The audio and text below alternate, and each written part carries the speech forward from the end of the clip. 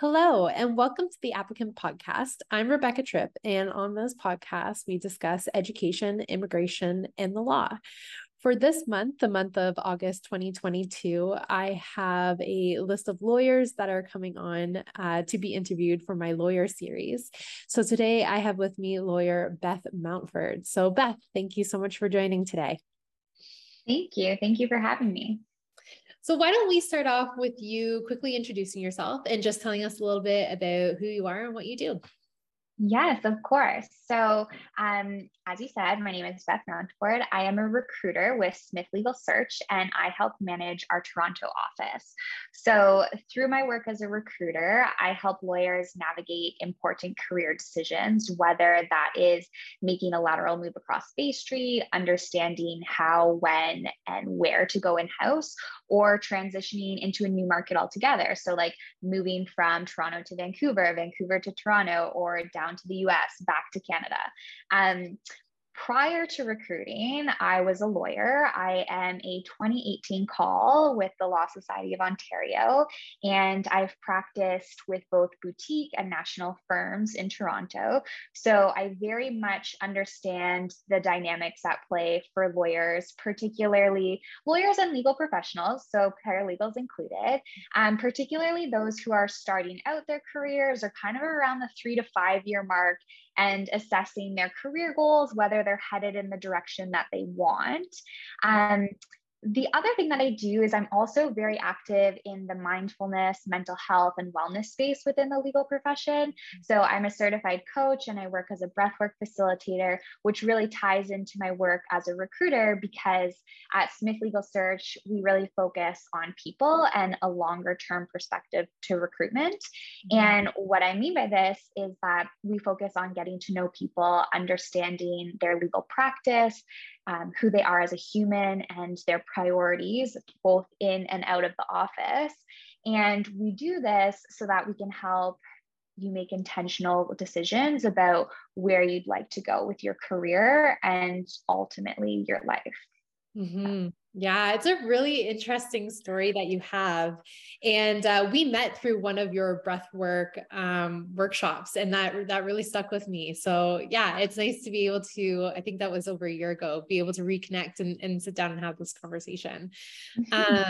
So yeah, so you're kind of going back to the beginning. So your undergrad is in international development and globalization from the University of Ottawa. So maybe before we dive into your career in law, can you walk us through how you landed on that program and what made you to decide to apply to law school? So not a lot of like foresight or planning went into those decisions, I don't think. So candidly, when I decided to go to the University of Ottawa, I wanted to get as far away from home as possible, I think was part of the decision. So I grew up north of Toronto in a small town called Holland Landing. Most people have not heard of it. Yeah. So I wanted to go as far away as possible. I was also really interested in international development, social justice. So I've always been interested in things that have a people component or a human component to it. And I think that kind of threads in with my transition from law into recruitment. And so at the time, University of Ottawa, being the capital of Canada, had great opportunities for international development. And that's kind of what led me there.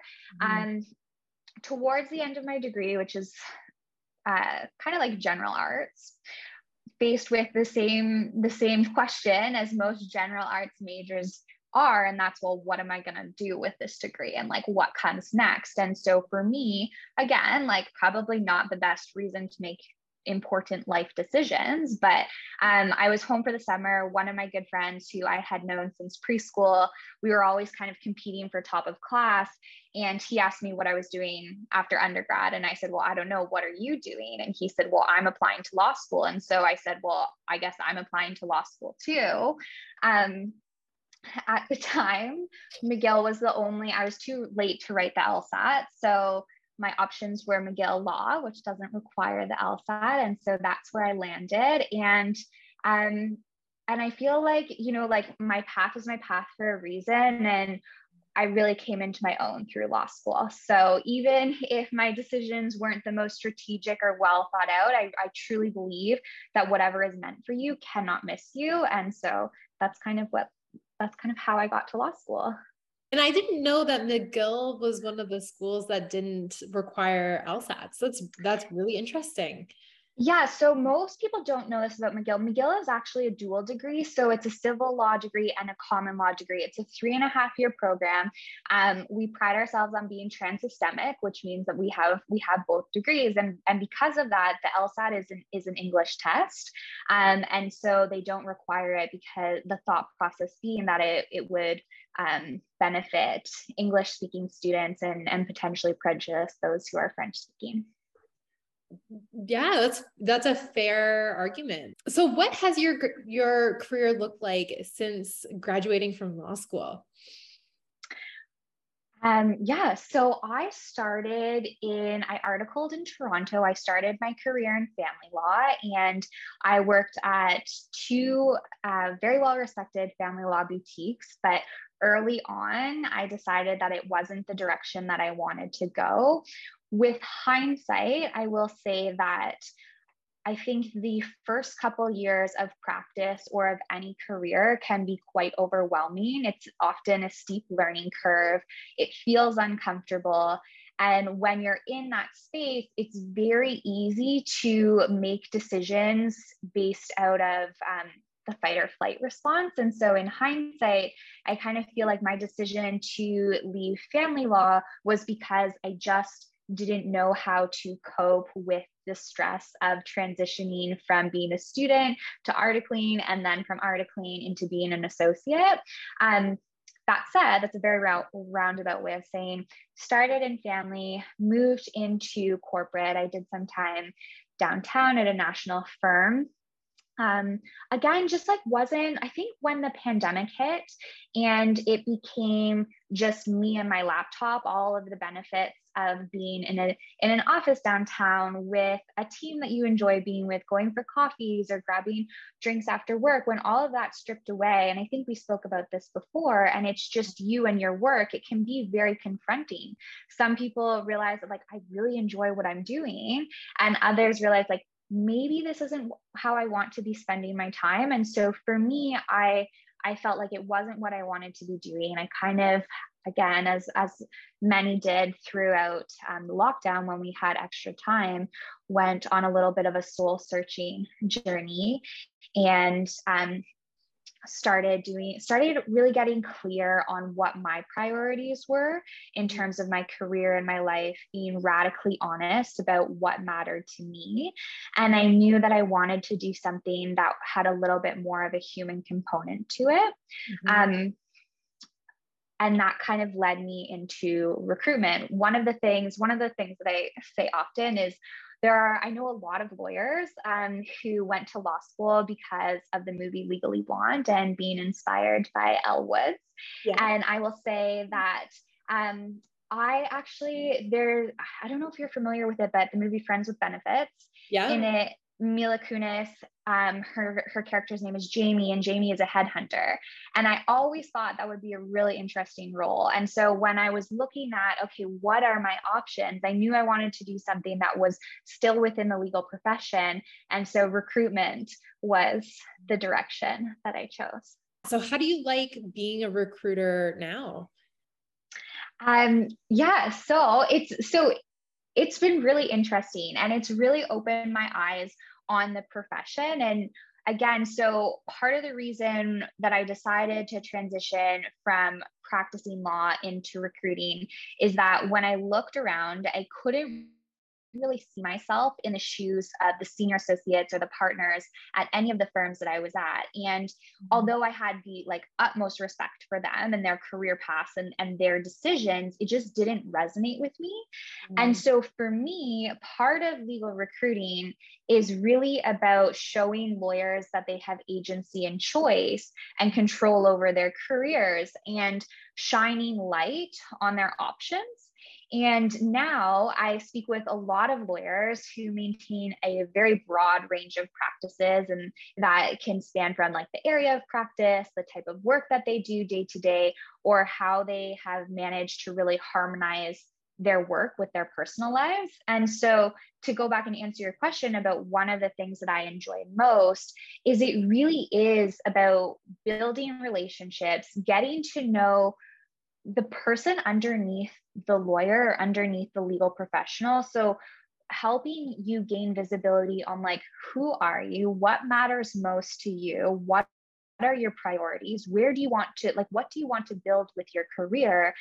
And then being able to really shine light, give you visibility on what your options are, and help you make informed decisions about where you'd like to take your career so that they align with what matters most to you. And so, like you said, as someone who has made different career decisions, made different transitions, one of the things that I really enjoy most is being able to guide people through that process.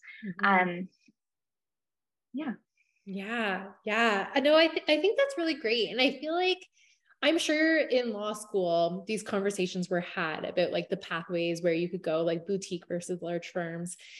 And I think it really takes like personal experience and really having these conversations and knowing yourself in order to determine like what is the right job for you. Because maybe becoming partner isn't the right, I'm sure it's not the right pathway for all lawyers, right? Like it's just, it takes a very unique type of person and personality and drive in order to be successful as a partner. And if it's kind of drilled in, I'm assuming probably in law school, or at least like when you're talking about going into law, this idea that like you have to make partner, and it's just, at the end of the day, we all want to be happy in our careers.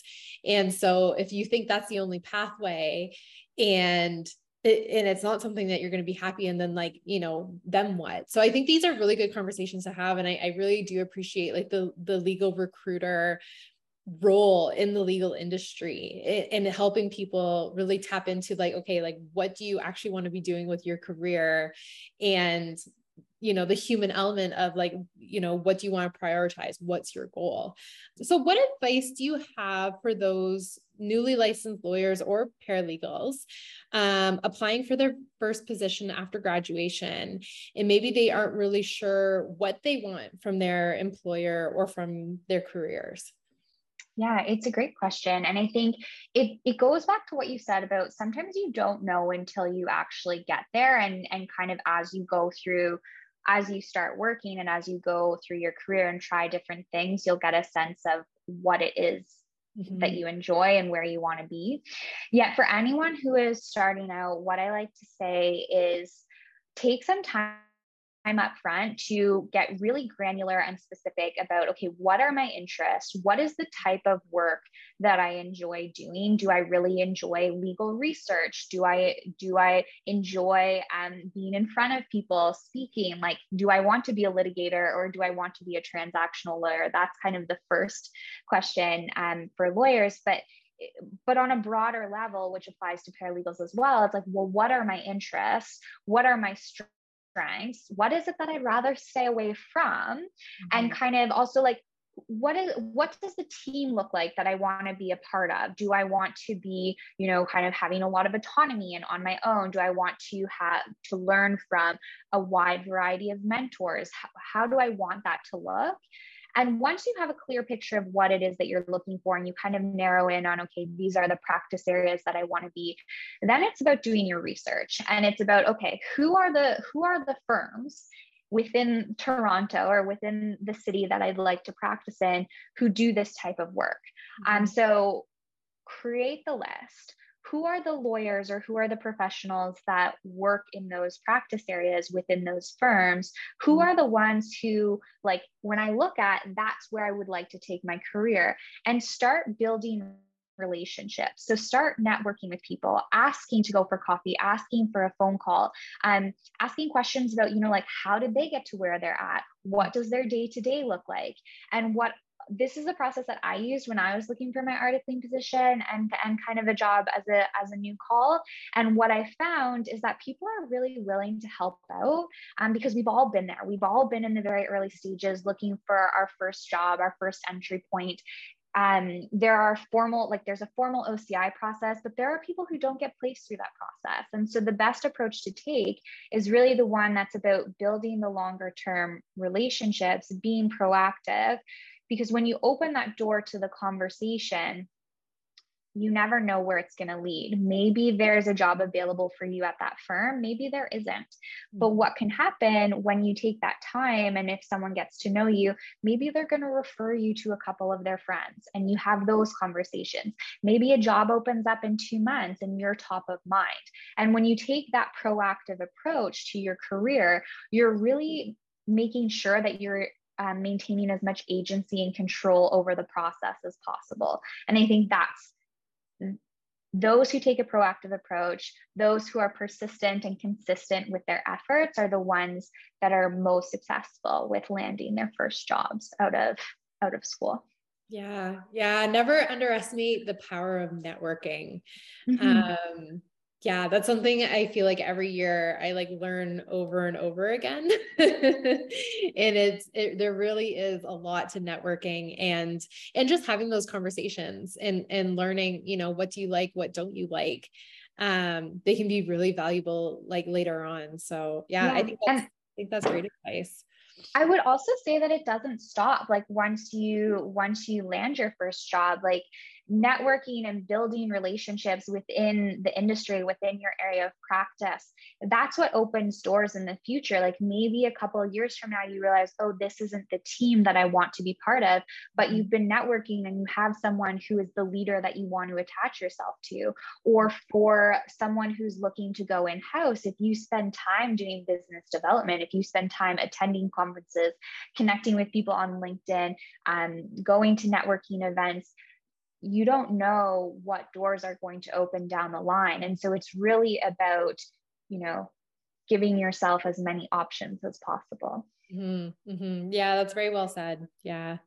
So as a legal recruiter, I'm sure you see a lot of resumes and you've probably been through a couple interviews. So I'm wondering if you have any tips or tricks for individuals, really looking to perfect their resume or work on their interview skills.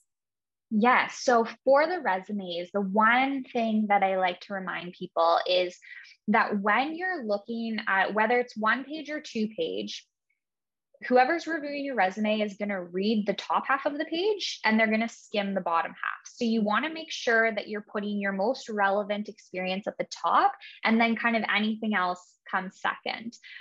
When you're looking for your first job, I know a lot of people put their education at the top, and that's okay. If you're 3 to 5 years into practice, you're going to want to move your work experience up to the top of the page. That's more relevant. It's more important to highlight than where you went to school. So that's what I would say for the resume is think about the positioning. With that as well, make it as easy to read as possible. So the fewer words, the better. Make sure there's nice spacing. You're not trying to cram everything in onto 1 page.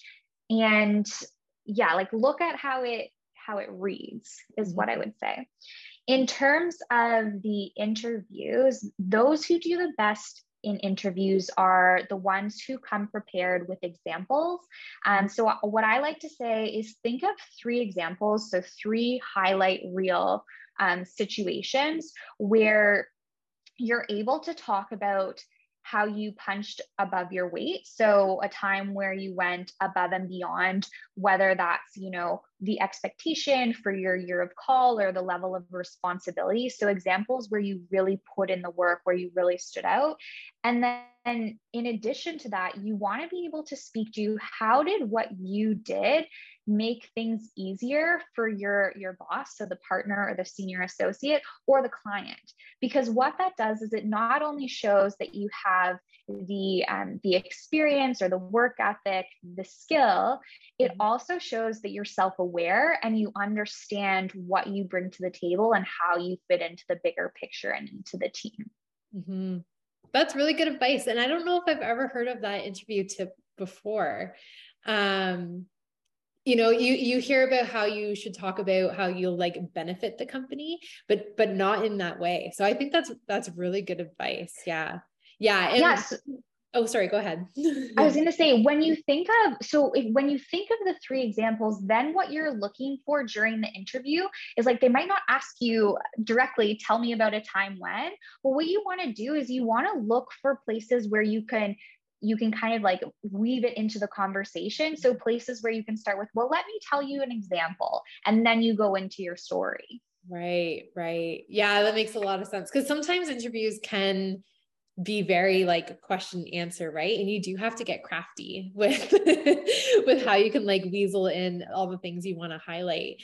Yeah, no, I think that's really good advice. What advice do you have for those that are unhappy with their current position and maybe contemplating leaving law altogether? And you and I have had this conversation previously. The pandemic has really shined a light on, I think, for many individuals, that they all of a sudden realize that they weren't happy in their careers. So it's a very relevant conversation, I would say, right now. So what would be your advice for those that are unhappy right now and considering just like leaving law altogether? Mm-hmm.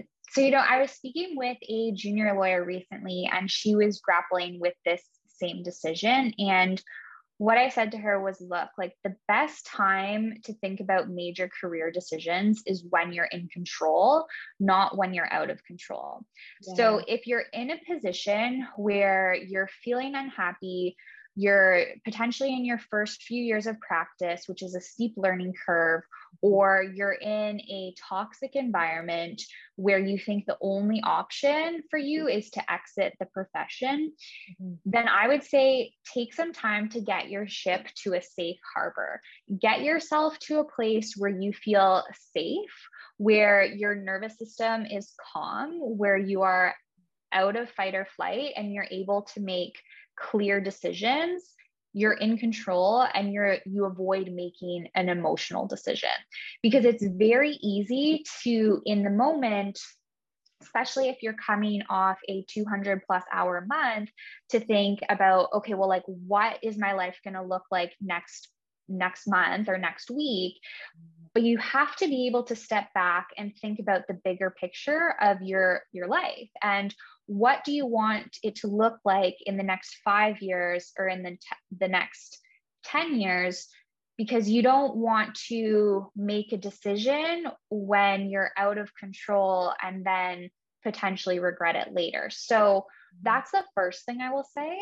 The other thing, for those who are contemplating exiting the profession, again, I would say take the time to get really granular. Be very honest with yourself about what is it that you enjoy, what is it that's missing, and how can you identify the gaps and then solve for them. Mm-hmm. So if you are a litigator who is billing, 2,100+ hours in a year, and you really enjoy thinking on your feet, you enjoy being in court, you enjoy the strategy, putting together the arguments, but you're really struggling with the intensity of your practice, then going in-house or leaving the profession might not be the only answer. Maybe the answer to solve for it is going to a smaller firm where it's at a bit of a slower pace and you're still doing the litigation work that you enjoy,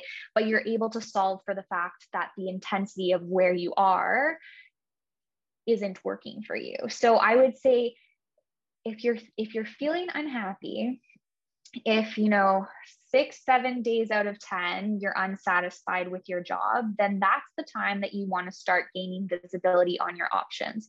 You want to start thinking about, okay, what is it that I enjoy? What is it that I don't enjoy? what are my options? Like, so who are there other lawyers? Are there other options within the legal profession that feel exciting to me, that feel like they would be a good fit? Mm-hmm. And if not, then maybe you want to look outside. But I would say, really, it's about taking the time to gain as much visibility on your options as possible. Mm-hmm. Yeah, it's again, really good advice. And I feel like if when people are kind of in that like fight or flight mode when it comes to their jobs, and they just want to leave and they just take the next job that comes about, you lose the ability to like negotiate because you almost feel like desperate to move away from the next position.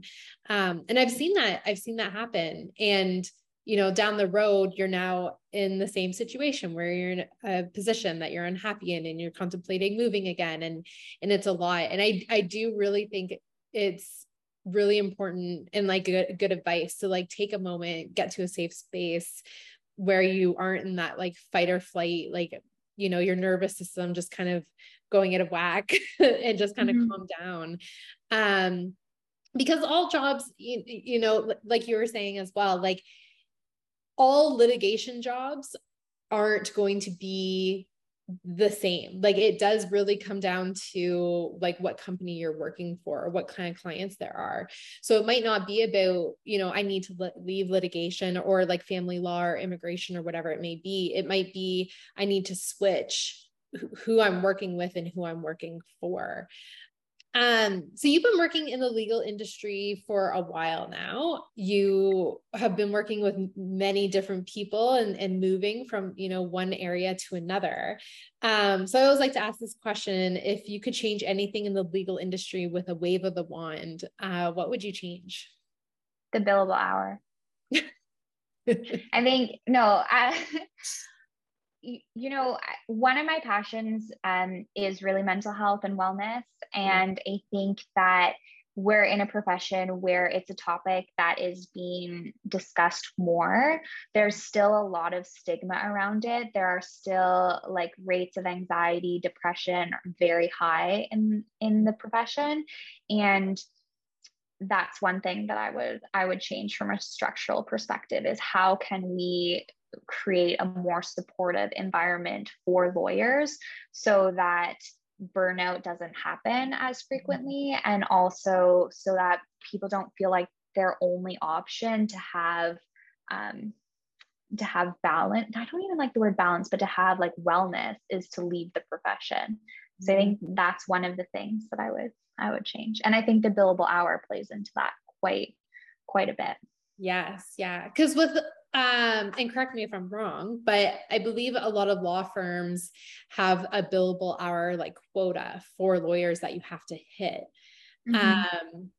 Which, I've been working in the legal industry for 5 years now, and there are days where you might not hit billable hours, but you're still getting a lot of work done, right? Like there is so many other things that have to take place on top of billable hours. So I can imagine it would be very difficult.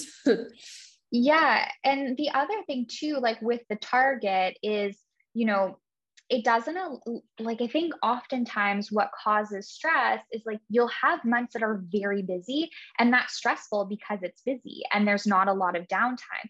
But then you have months where you're not as busy, and you should be able to take that time to just kind of to take the time and to refresh and recharge.